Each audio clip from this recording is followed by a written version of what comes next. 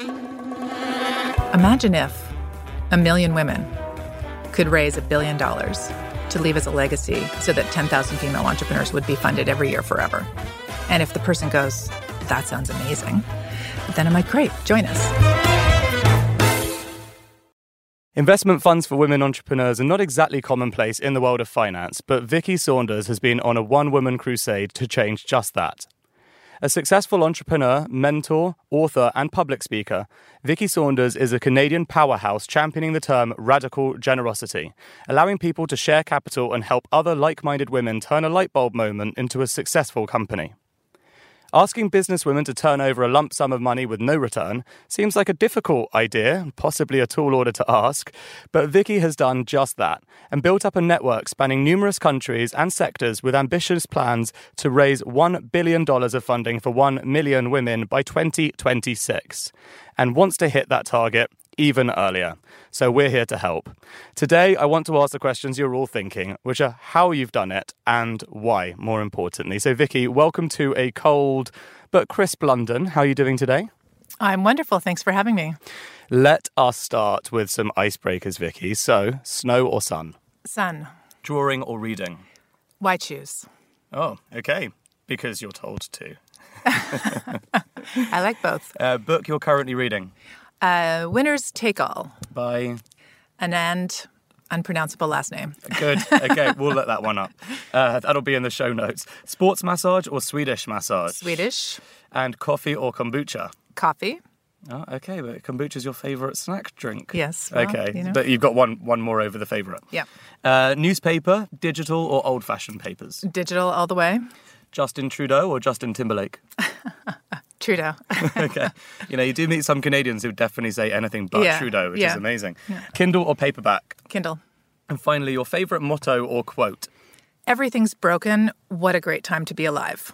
Nice. Who said that? I did. Oh, good. Well, okay. Quote it. We'll put that one in the show notes too, so you can tweet it out. Right, so that's the important questions done. So let's talk first about SheEO. As I understand it, it's a way for women to secure investors via a network of activators donating a lump sum of money. Explain that process from both sides for our listeners, please. Sure. So our process is women in each region around the world contribute $1,100 or pounds or whatever country you're in, the equivalent of that amount of money, into a pool. And we have a minimum of 500 women per country that do that. So we create roughly 500,000 pounds in a pool. And then women go online who've contributed that money and they vote for 5 female-run companies that are revenue generating, that are creating a better world. So already revenue generating? Yeah, they have to have at least 50K in revenue. It doesn't matter how long they've been. They could be in business for 1 month, but they have to hit a revenue target of at least $50,000 or 50,000 pounds. We'll just leave currency general from now on. That's 49,000 Yes, exactly. Nowadays. Yeah, exactly. So they hit that number of revenue this year by the time they apply. And then women go online and vote. And it is an amazing process to go on and read all of these incredible applications of ventures you've never heard about. It's a very simple process, only 12 questions, no pitch decks, no attachments, no jargon. So anyone can read them. My 15-year-old niece is an activator in the network. You read through these applications, you vote for the ones that you think are going to create a better world, and they get a 0% interest loan, which they pay back over 5 years into the fund, and then it's loaned out again. So we're building this perpetual fund of capital that we will leave as a legacy on the planet. Love that. Okay, and so in terms of returns for investors, how does that work? Is that just a big pool split evenly, or...? So this is a new model. There is no return on it. It's loans, basically. Yeah, it's loans that will stay in cycle in the markets, hopefully forever. We currently have a 100% payback rate on those loans. Women are great at paying their debts.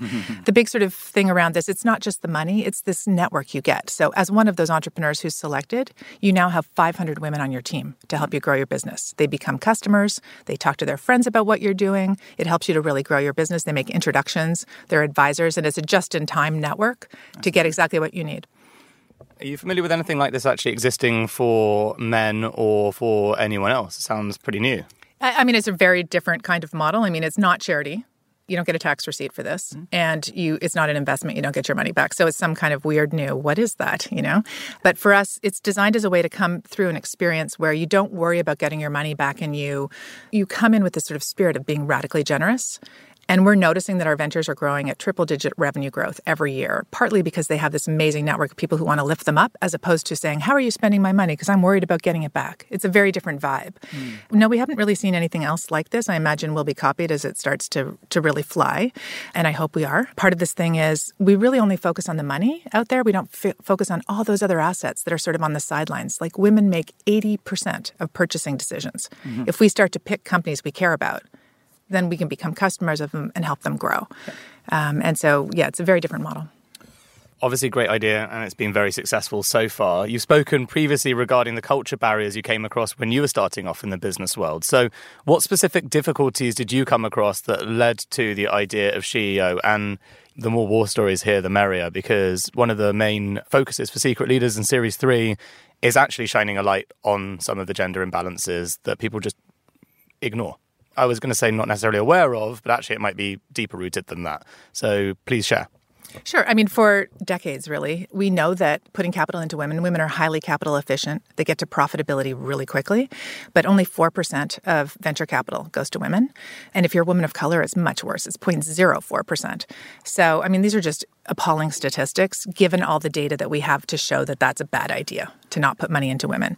And so that's one part. The other pieces are, my personal story is that I have always been very obsessed with the culture of an organization because I think it increases productivity. You have happier workers.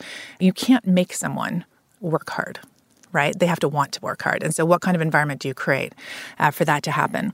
And not just hard, but smart and whatever. I always focused on culture, and I had a company that we had a coach per 7 employees in the company. I mean, it was just like this amazing environment and where people were just really thriving. People came to us and said, what is this? It's like another way of working.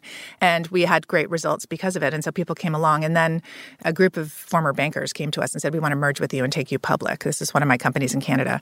And as we got through the negotiation, we were going point by point. And everything I pointed out, they said, oh, that's intangible. Doesn't fit on the balance sheet. Oh, that's intangible too. And I'm like, but these are the special sauce pieces that make us what we are. And by the time I'd finished the negotiation, they were so frustrated with me and I was so frustrated with them. I bring my emotion to the table. So, hey, maybe I cried a couple of times and they lost it. They're like, what is this woman? So they were just like, we don't want you to be the CEO. We want him to be the CEO. And then you sort of kill the culture. And I see that happen over and over with female entrepreneurs. Very often, we run really different kinds of businesses. Not all of us, but many of us. We want to pay a living wage. We want to have flexible work. We understand that women have babies. Shocking. And so we have great maternity policies and paternity policies. And we just really pay attention to the individual. And in our current business models and approaches, we try and design all that out. Right? Just focus on the bottom line. Don't worry about the people. We call them human resources. What is that? So I just think there's a really different way to run businesses. And we haven't really seen that. For human resources. Yeah. People. Hello. How about people? Anyway, I think there are lots of different. We've created a work environment which is sort of on 24/7, go big or go home. And so 90% of your economy, 98% of my economy in Canada is small and medium-sized businesses that are starved of capital, because everyone's trying to chase a unicorn, which are these new billion-dollar companies that are popping up quickly, that are about, erasing jobs, focusing only on the bottom line, not thinking about environmental impact, et cetera. So I'm looking for funding new models and new mindsets and new solutions that create a better world. That's the only thing that we focus on at SheEO.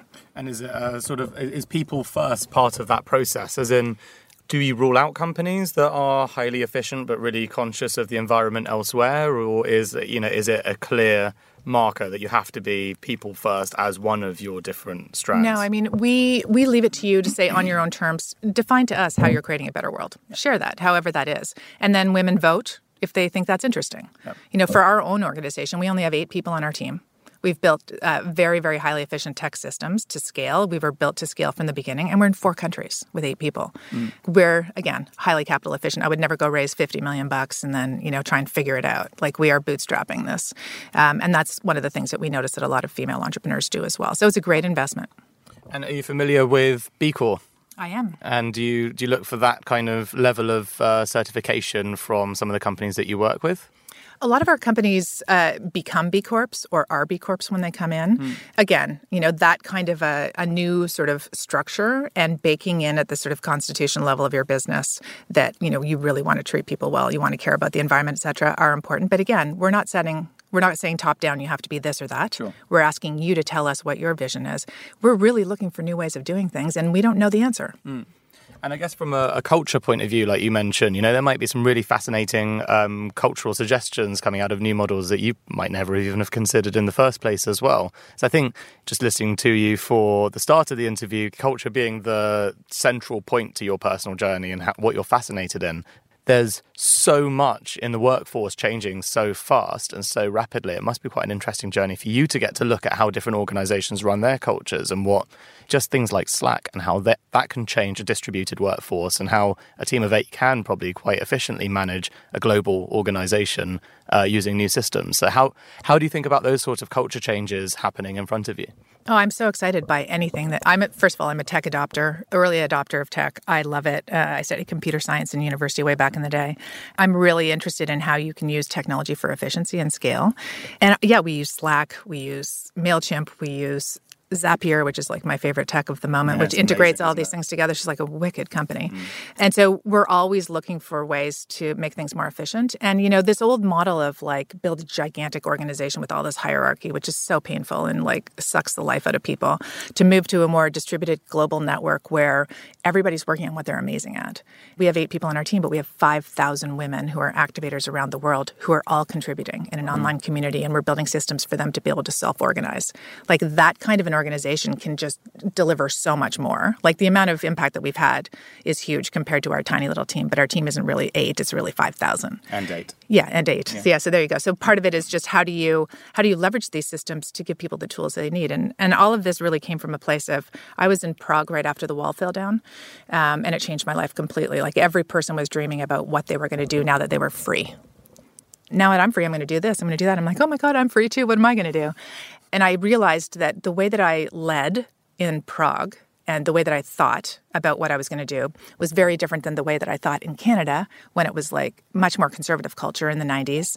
And being an entrepreneur was like a super crazy thing to do. It was only for people who couldn't get jobs, and then going to Silicon Valley. So I've been an entrepreneur in each of these different environments. And I really recognized that the environment that you create really does impact the outcomes of your thinking. And so how do you create a space for people to reach their potential? I think that's really part of business too. Like, how do you do that? Because if you do create that space, you're going to have a way better product or service.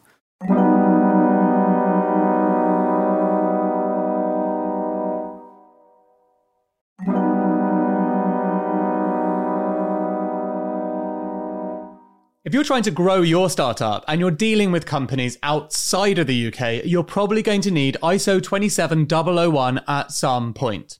It's not the sexiest acronym, but it's basically the global standard for proving your security practices are up to scratch, like how you handle customer data. The same goes with SOC 2. You're going to need it if you're a SaaS company. But achieving these security frameworks can be very tedious and very costly. This is where our partner, Vanta, comes in. Vanta automates up to 90% of the work for certifications like ISO 27001, SOC 2, GDPR, HIPAA, and more, getting you audit ready in weeks instead of months, and saving you up to 85% of the cost. And as a special offer, our listeners get 20% off Vanta. Just head to vanta.com/secretleaders. That's VANTA.com/secretleaders for 20% off. There's a link in the description.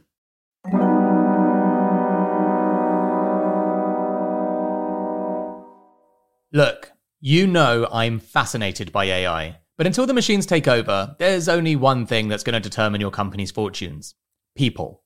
This isn't some kind of hollow point to make me look good. If you speak privately to any successful entrepreneur, they'll confirm it's true. So, if you're a leader of a growing business, then you should check out Personio. It brings together all the important HR things like hiring, onboarding, payroll data, performance reviews, and so on. You don't want loads of employees sending you emails asking for time off. You want to be able to see things objectively, like it's taking you too long to hire. You want to do performance reviews well, having clear goals for people that are logged in a centralized system. And you want to do all these things in one simple tool without having to become an HR expert. All of this is possible with Personio. Check it out at personio.com/secretleaders. That's personio.com/secretleaders. There's a link in the show notes. Two things that I'm really fascinated by are potential and community. If I had to describe myself in 2 words, on my epitaph, what words would I use? And I used those 2, so it's nice that you've highlighted them. I think on the community side, the thing that really fascinates me is the impact that community can have on specifically helping you reach your potential. On that basis, I'd love you to just explain a little bit more how you operate SheEO as a community. What's it like for someone who gets investment for you? What is the sort of experience that you can paint for listeners who probably by now are thinking, how do I sign up and what do I do? Yeah, so if you're one of the entrepreneurs who is funded, it's a pretty overwhelming experience. So most entrepreneurs that I know, certainly my own experience, I felt very alone. And most of us are encultured not to ask for help. Like, oh, she's probably too busy, or I probably should know how to do this, so I'll just keep it to myself, and therefore we stay small. And so this concept of how do you encourage people to ask for help is part of our thing, which is why we call this a network of radically generous women. If you knew you were surrounded by radically generous women, how would you act differently? Or men, right? And so that already sort of sets you up. But when 500 women go and vote for you, it changes the way you think about what you're doing. Like, what? Wow. People really think I'm doing great stuff. Is this huge validation that makes you stand a little taller. And then you stand in front of a room when we announce the ventures, and you're on stage, and the activators, the people who wrote the checks, are on the floor looking up at you and clapping. The exact opposite of these shows, Dragon's Den and Shark Tank and everything else. Our entrepreneurs are on stage because we're honored to help them with the impact that they're creating. And then they get into this network where every month they're encouraged to ask for help. And within 24 hours, they're getting exactly what they need from our network. I need someone to look at my cash flow projections. Does someone know an ethical manufacturer in China? Whatever those things are. And people are answering, multiple people answering.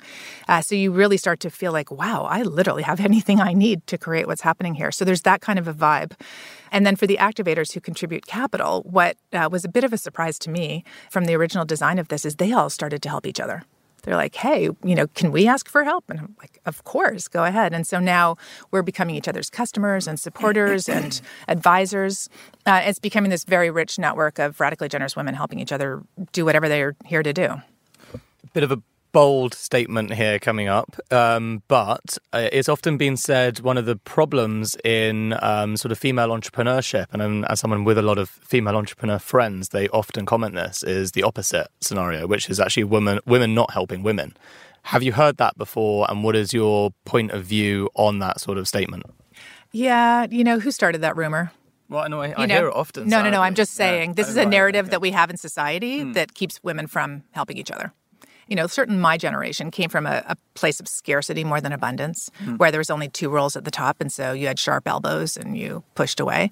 I don't see that in the entrepreneur space as much. Maybe in corporate that's more true, but all the female entrepreneurs I know help each other. They're out supporting and collaborating. But that is also because you're actually creating positive change in the world, and you just wouldn't gravitate towards your mission. I can understand, do you know what I mean? And you're probably creating this amazing magnetic effect of drawing out the best people in society, which is amazing. I think what's interesting is how do we, if it is true, obviously I can't actually relate, as you'll have noticed, but if it is true, then how can we actually help to change that? Because there's a positive message, and like everything in society, it's but who are you not reaching? Totally. No, I completely hear this. And so I would say to your female entrepreneur friends, if you feel like you're surrounded by people who are not helping you and backstabbing or whatever else, change your circle. Yeah.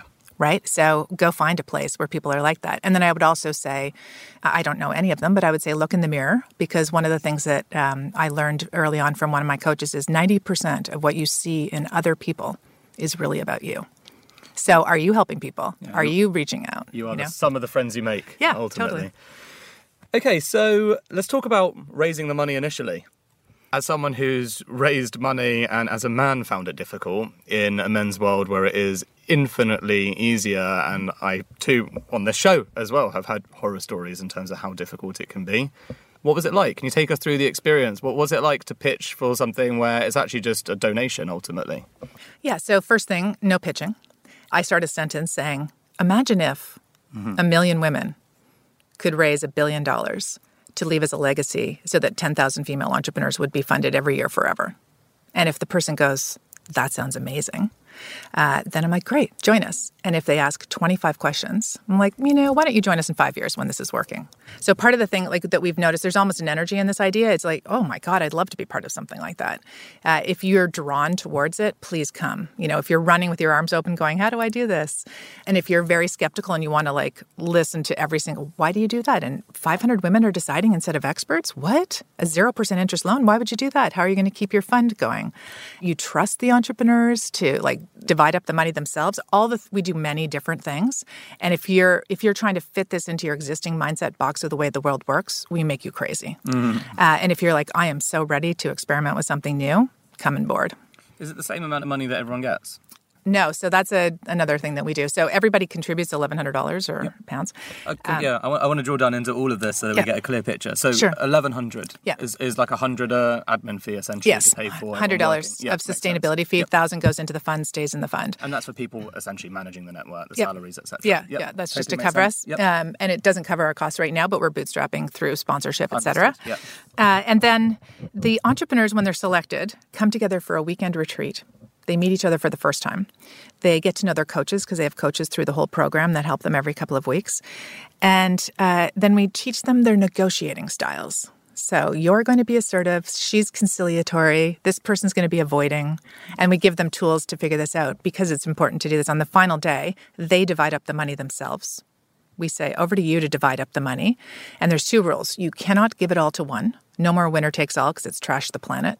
And number 2, you can't divide it up evenly, because that's what most women that I know would do. And it's sort of like, oh, I love you, you're amazing, everyone take $100,000, go home smiling. But the issue is not everyone needs the same amount of money. And we ask, what is the highest and best use of this capital? 500 women have contributed $1,000 each, not knowing who those ventures are, trusting this process. What is the best use of this money? And so they negotiate. And it's a fascinating process. It takes anywhere from 3 to 8 hours.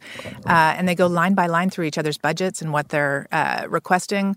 And what generally happens is, of course, the first time they go around, there's not enough money because everyone's coming in with a specific number that's higher than whatever. But they start to go, well, you need $10,000 for that marketing. You don't need that. I've got a person who's really great at that and they can help with that. And they start to share and to make the money go farther.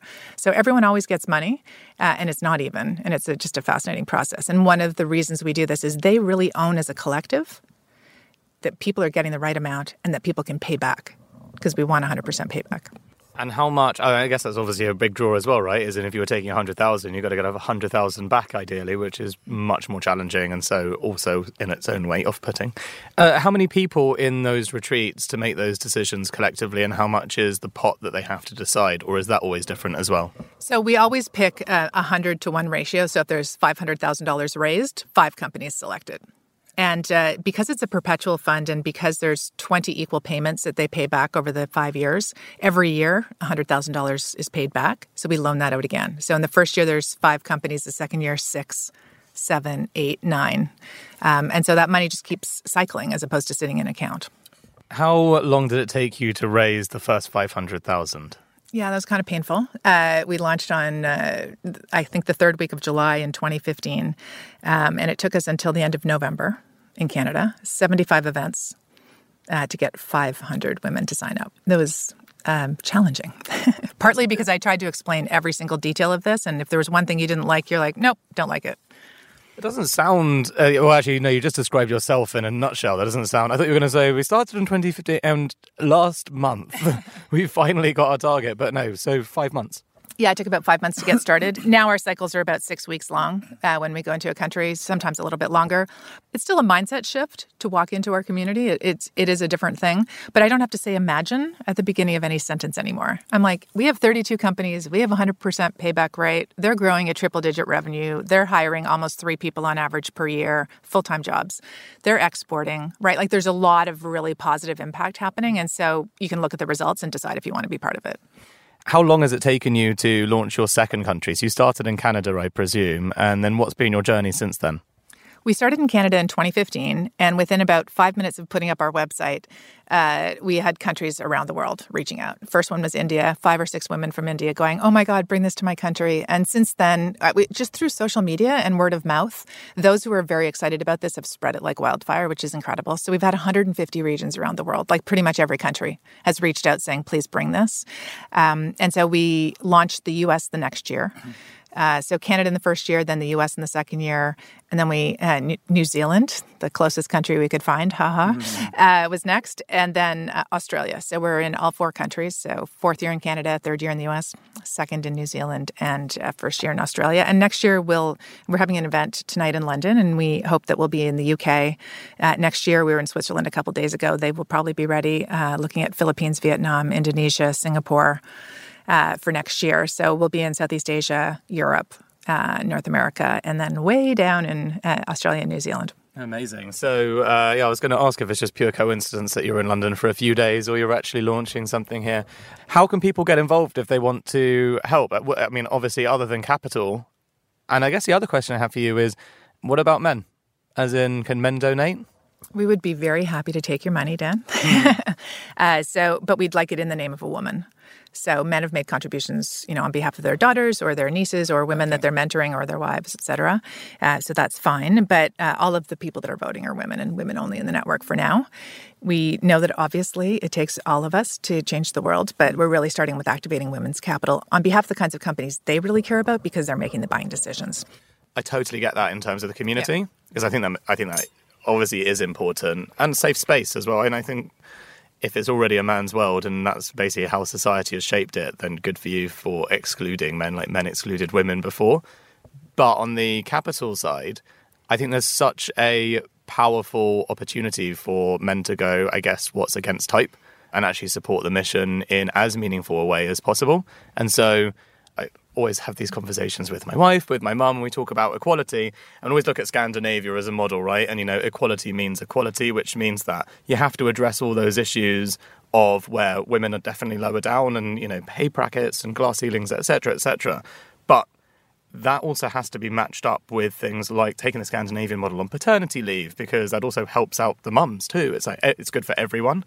And on the same basis, it's like men should be actively encouraged as much as possible to give. And what I love about your model is it's a donation. Yeah, everyone gets money back, etc., but it's trusting in a process and trusting in, like you've just said earlier, the data, which is that women actually pay back their debts, etc. So I guess the question is, how often do you get challenged on that part of the model?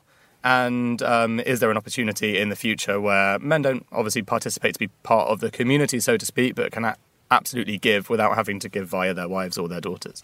Yeah, well, I mean, as I mentioned, we are accepting your capital right now. And so part of this thing is, wow, so let's observe this and see how it goes. Why do you have to have a vote as part of this? Be part of it this way and amplify the stories and share them on and become customers of these companies, right? There's lots of other ways to participate as part of this.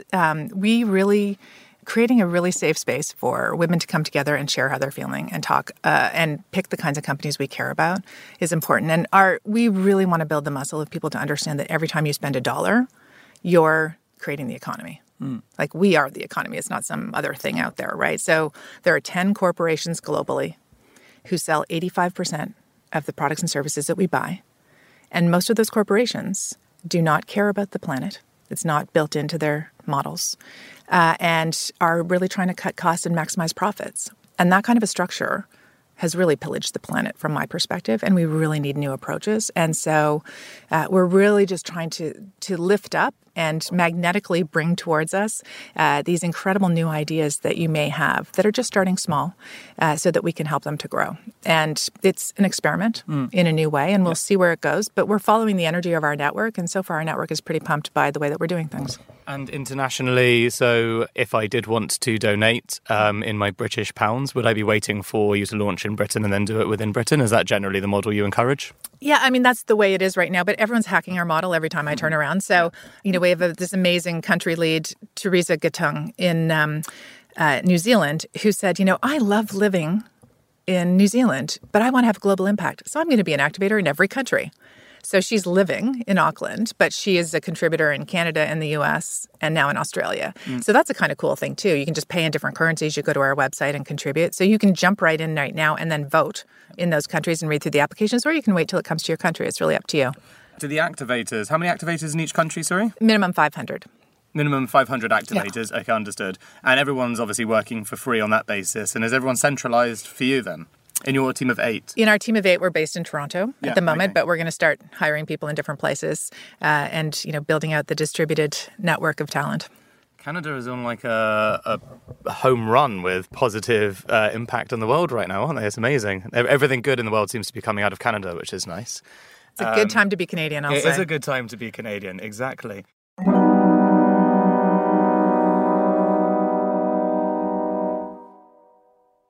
Right, so we talked about the first women being fairly hard to sign up in your perspective, which by other people's perspective might sound a little bit modest, I would say.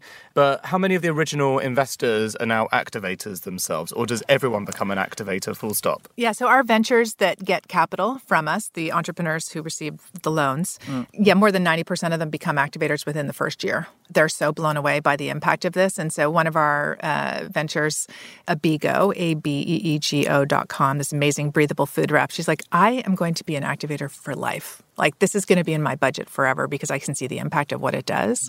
And so there's a real mix of that. And that wasn't something we layered on, saying, if you get money, you have to then give back. We let it happen naturally. And that to me is much more powerful. It really shows that they greatly appreciate and understand the impact that their small amount of money has. And plus, if you're an entrepreneur out there thinking, oh, I don't yet have $50K in revenue, I have to wait until I'm successful to put in $1,000. This is literally the cheapest business development you will ever do. If you become an activator, you get access to this whole network anyway to build your business. And we're starting to see people come into the network and contribute and then start to build their business and then apply later. So it's kind of fun to see all the different ways that it's emerging and growing in the new scenarios. Can you tell us about your book and why should our listeners listen to it ultimately? Yeah, I mean, I've been a mentor to over 1,000 entrepreneurs in the last 20 years. I love sharing everything I know, and I realized that I was saying the same things over and over to so many people, and so I finally sat down to get a book out of me. And it's an aggregation of literally everything I've learned over the last 25 years and all the tools and how to build strong teams, how to shift your mindset if you think it's hard, change that. Like, I have this narrative in my head all the time, oh, I don't have enough time. Well, what if I did? And I don't have enough money. Well, what if I did? And this is really hard and I don't like doing it. Well, what if I did? And how can I game it? Like, I'm constantly flipping that around. And it's a real muscle to build for all of us and to get yourself in the zone of working on what you're amazing at and outsourcing the stuff that you're not. That's just so critical for an entrepreneur. We have such a narrative of you have to do everything yourself. And that is actually a recipe for disaster from an entrepreneur's perspective. So this book is called Think Like a SheEO. And it's got 8 different principles of how to think like a SheEO. And you can get it on Amazon. And plans for a follow-up book? Many. Oh, yeah? How long did There's that book so take many you? books in me. My secret sauce is MJ Ryan, who helped me write this book. She's one of our development guides for SheEO and brilliant. And so she and I basically framed out the book in about a day. Yep. And then she interviewed me for all the different pieces. And then we transcribed everything and she edited it. So it was particularly effortless. Yeah, so another way of doing it than sitting down and cranking. I mean, I hear that all the time, though, from people with awesome books. Is like, when you ask them, it's like, look, I mean, let's be practical. I'm not an actual writer. I'm an entrepreneur, and I work with a ghostwriter, and they turn out this brilliant thing. But it's all my words, but I wouldn't know how to structure the narrative and do everything else. And maybe by book 4 or 5, I know how to do it all myself. But by acting on your own principles, outsource it and work with people to deliver the best impact. Totally. And I love to write. And so on my Facebook, which anyone can follow me on, I post a lot of things. And someone said to me the other day, you just need to take all of your Facebook posts and stick that in a book. Like, the journey is so far. Like, I'm having a meltdown and I post that I'm having a meltdown on how hard this is, or wow, I just learned this thing from talking to someone in Switzerland, or like whatever. So I think this editing, as you just mentioned, is critical, right? So there's a lot of these pieces, but how does that form the narrative of what you're doing? Yeah, so the next thing will definitely be around how do we shift our mindset to create a better world? Like, my biggest concern on the planet right now is that we try to level the playing field instead of creating a new field.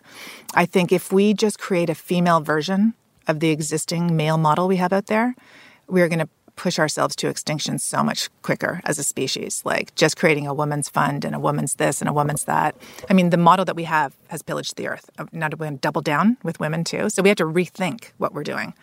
And this idea of winner takes all, right now 5 people have the same wealth as half the planet. Yeah. Where do you go from there? Yeah. I mean, really? Yeah. So the big game now is how do you redistribute capital to have greater social impact and create stronger communities that includes people and looks after well-being as opposed to just growth and greed.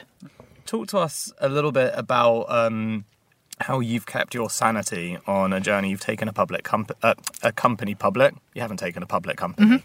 That would be stealing.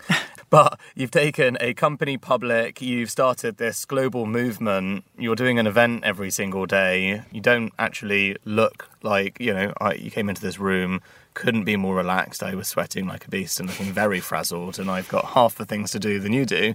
How do you manage your... Well, you mentioned Zen, but how do you manage your patience, balance, mental well-being? Yeah, I think it's... Part of the thing is I turned 50. That made a big difference. I stopped caring what everyone else thought. And they say never ask a woman her age, but 54. But you look 34. Oh, you're so kind. Don't say that to all the women, obviously. Part of the thing is really, we waste, or I'll just speak for myself, like I just wasted so much time worrying about other people and was I doing it right and do I fit in and whatever. And I mean, just like the opportunity to just really, I now have built up my confidence. It took me a long time to really do that because I have for my whole life thought so differently than most people around me. Like I thought, am I wrong maybe? Like I spent a lot of time worrying about that. And now I feel very clear about what I'm doing. And hey, if you're not resonating with this idea, no problem. I'm not going to try and convince you. I don't need to have more friends. Thank you. I'm good. And so it's really just I keep walking and presenting and sharing this vision. And those who want to join, great. And those who don't, I don't stress about it. But I do listen to, feedback from people around what we can change. And the real challenge is just to hold the energy for, in our network, we have 11-year-olds whose parents have sponsored them or saved money to be part of this, and 94-year-olds, like literally that whole spectrum. We have CFOs of huge banks who have the same power in our network as an 11-year-old who's voting. And holding the space for that is really where I put my energy so that we all have something to give. We're all at different ages and stages. No matter who you are, you have something to contribute. And to create a space for that's very different. A lot of people are like, oh, I couldn't be part of this because she's part of it and she's so successful. Whoa, like what could I give if she's... And all those things that are in your head. It's just understanding those voices in your head. If they're not being kind, they are not for you. I practice a lot of just shedding the things that aren't getting me to a better place. Have you experienced in your network anyone that's really suffered from any severe mental breakdowns from the pressures put on them, around them? And, what is your... I guess, helpful advice or experience share to help other people that might be feeling that way? Because it's obviously so common and going through a crisis at the moment, and someone who wants to reimagine a model is such an important part of the conversation. Yeah, I mean, I think we are so much more resilient than we think we are. I'm not going to comment on people that have severe mental illness issues that need to be medicated or whatever things. I don't know anything about that space. But I do know that it's really hard to step out of your comfort zone and try and create something new. It's easy to stay small and quiet and just plug into the system. But I am so deeply thankful for all of the women that I'm surrounded by who have these ideas and step into them. Like, it's just tough to do this. And the only thing that has saved me, and I've had many, many meltdowns. I had one at the end of last year. I was like, I just don't know if I can keep doing this. It was so hard. It was hard to find the capital to support our organization. I just kept every day. I'm on speed dial for all of our entrepreneurs who are having a meltdown as well. And so it's like, oh my God, this just happened. And, sometimes I just get infuriated with how challenging it is. I don't understand why it is so hard. But the only thing that really saved me is calling somebody and going, oh my God, I'm having a meltdown. Can you help me? And thankfully, not all of us are down at the same time, right? So someone's having a bit of a better day and they're like, you've got this, just go to sleep or go eat, a pound of chocolate or whatever your thing is that you need to do and breathe. And so you might see I have a tattoo on my arm right now that says breathe, and I wear this every day just to remind myself, like, it will change, right? I did a 10-day silent meditation retreat once and learned of this word, anicca, and it really just like all things are in flow and change. And, a moment of total crisis is not going to be like that in another 24 hours. So breathe through it. Anyway, that was another whole story of meditation and learning how to meditate. Well, it's one of my questions. Oh, okay. And I always ask everyone, but do you meditate? And what is your personal practice in finding balance and calm, which is where that was related to. So now we've learned not only do you meditate, but you're an expert. No, I knew that I needed to get to this place of just breathing. I remember before I went on the 10-day silent meditation retreat, I would drop something on the floor and I'd probably swear, drop something in the kitchen. And I noticed. You sound British at this point. Yeah, totally. And so this is the reflection, right?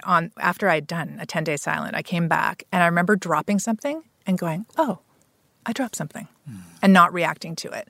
And I was blown away by that.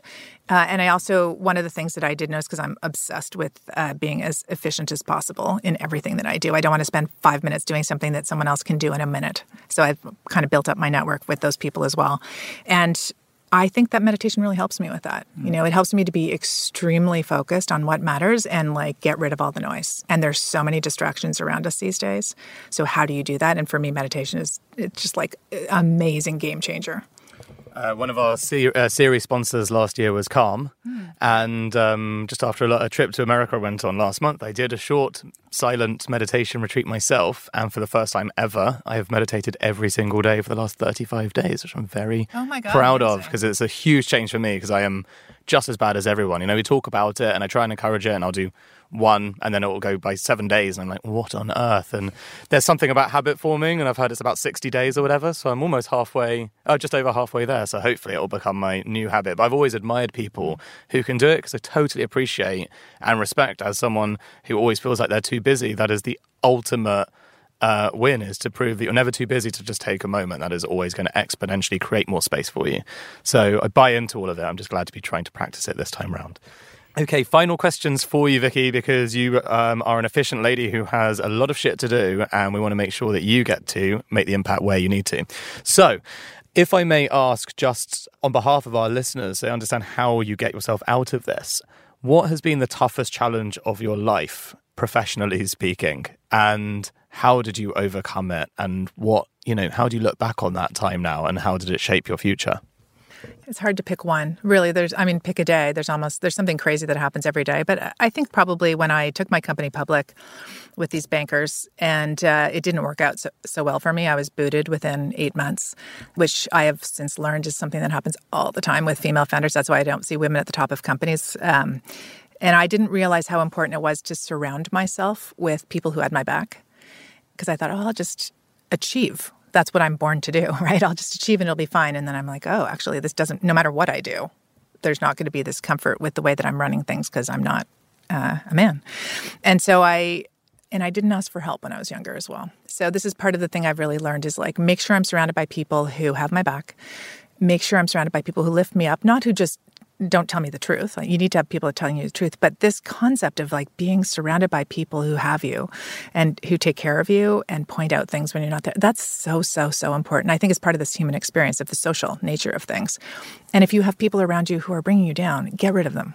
And I know it's a harsh thing to say, but if you really want to create change in a safe space and a healthy mental space for yourself, you have to get rid of people. I have enough voices in my head. I don't need any more. Thank you very much, that are negative. So that to me is really the big thing. I completely agree.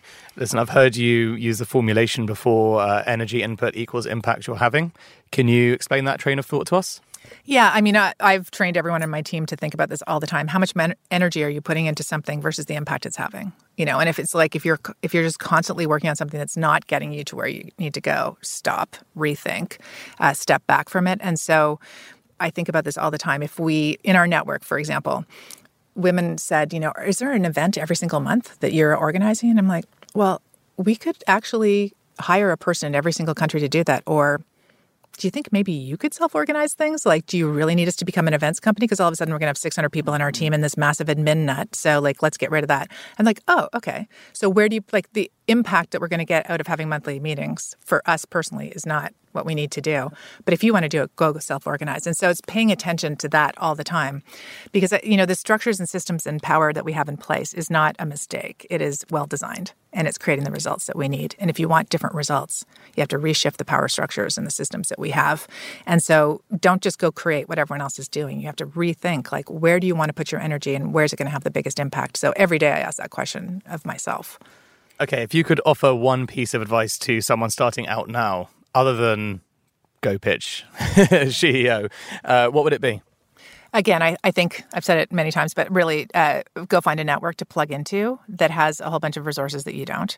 And so become an activator at SheEO, go join a local organization that fits with your vibe, not that's trying to change you, that's trying to fix you. That would be one. And then I guess I'll leave with one other different piece, which I just love this piece of advice, which is came from a mentor many, many years ago. If you want money, ask for advice. And if you want advice, ask for money. Amazing. What better way to end an interview? Thank you so much for your time, Vicki. My pleasure. Next week on Secret Leaders. I think the biggest thing is to be mission obsessed and not product obsessed. Always be willing to reinvent what you're doing.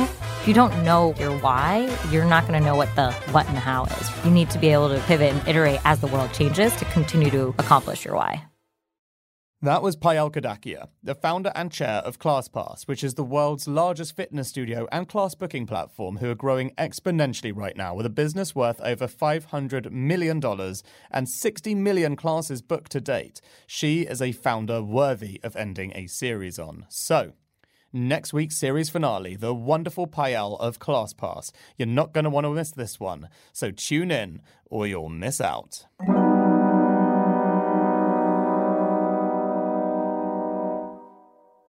Here at Mindset Win, we want to give you the tools to become better at what you do. Taking inspiration and wisdom from our guests, we will hear stories, strategies, tips, and tricks. Told by leading names in sport and beyond, who know what it takes to get to the very top. There will be 2 episodes each week, packed with amazing stories and practical takeaways for us all to follow. Search for Mindset Win on YouTube and on your favorite podcast app. We hope you enjoyed this episode. It was brought to you by your host, that's me, Dan Murray-Serter, producer, Rich Martell, edited by Harry Morton of Lower Street Media, and if you've heard this, it'll probably have something to do with Jennifer Osman in Canada. You'll also notice throughout this series we've got some beautiful illustrations made for every episode, and that's all thanks to Christina Naru of smartupvisuals.com. You can check out show notes, transcripts, and our upcoming Secret Leaders live events on secretleaders.com. If you haven't yet, hit subscribe on whatever media player you use. Just follow us at Secret Leaders on Instagram or at Secret Leaders 1 on Twitter. And tell just one friend about how frickin' awesome this episode is. If you want to go the extra mile, I'm at Dan Murray-Serter on Instagram, Twitter, and LinkedIn. And we'd love to see you take some screenshots of the episode you're listening to and share it across your social media. It'll bring a tear to our eye and joy to our hearts. See you next week. Tune in or you'll miss out.